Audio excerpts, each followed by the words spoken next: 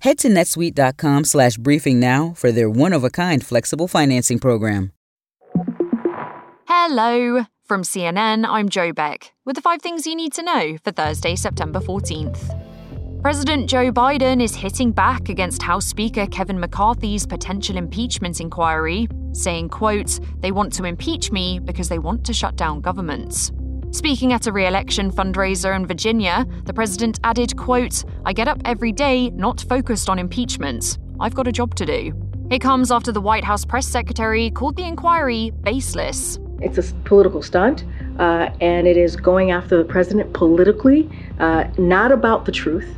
The inquiry has come at a fragile moment for Biden, with some allies worried that continued attention on the president's son could become a political and emotional drag. But officials say Biden's advisors, on the other hand, think that McCarthy's announcement could actually be used to their advantage if Republicans are seen to be overstepping in the claims against him or shirking government responsibilities. The big 3 automakers have until midnight tonight to make a deal with workers, or they could be facing a strike. That's when the United Auto Workers contracts run out, and the union says it's looking at a targeted walkout at General Motors, Ford, and Stellantis, which could have a huge impact on the industry. The union has been calling for a 40% pay increase over the next 4 years, among other things, and neither side of the negotiating table seems confident a deal will be reached. Here's UAW President Shawn Fain. We do not yet have offers on the table that reflect the sacrifice and contributions our members have made to these companies. But Ford CEO Jim Farley told reporters the company is making offers. On August 29th, we made our first offer almost 2 weeks ago to the UAW. We've made 3 offers since then, and we've had no genuine counteroffer on any of those. 2 gun laws have been struck down, one in California and one in New Mexico. In Santa Fe, a federal judge blocked a temporary order from the state's governor that suspended the right to carry guns in public. That ruling came days after gun rights activists sued Governor Michelle Lujan Grisham, saying the ban lacked historical precedent. But Grisham says she'll, quote, "never stop fighting to stop families losing loved ones to gun violence." We lost 143 children between 2017 and 2021. It is unacceptable, and it calls for immediate and swift and bold action. And frankly, the evidence bears out over and over again. Fewer guns on the streets makes everyone safer.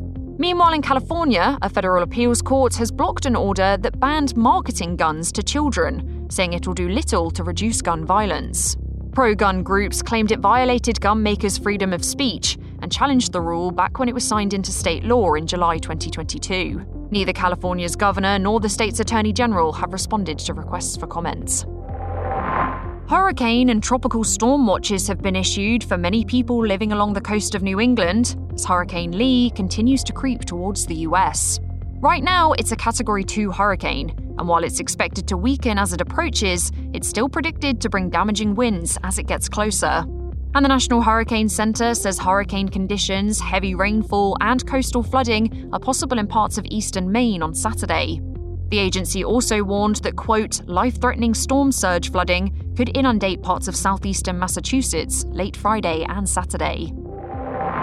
Coming up, how a dog called Yoda helped end a 14-day manhunt. Authorities say a police dog called Yoda was, quote, "essential to capturing escaped Pennsylvania inmate Danilo Cavalcante." Yoda was released by police yesterday, moments after they saw Cavalcante in the underbrush, biting and subduing him after 2 weeks on the run. Authorities say the dog stopped Cavalcante from using the stolen rifle he had on him, and that with Yoda's help, the whole arrest only took about 5 minutes. Cavalcante had escaped from prison on August 31st and had been convicted last month for the 2021 killing of his former girlfriend. That's all for now. I'll be back with our next episode, which drops at 9 a.m. Eastern.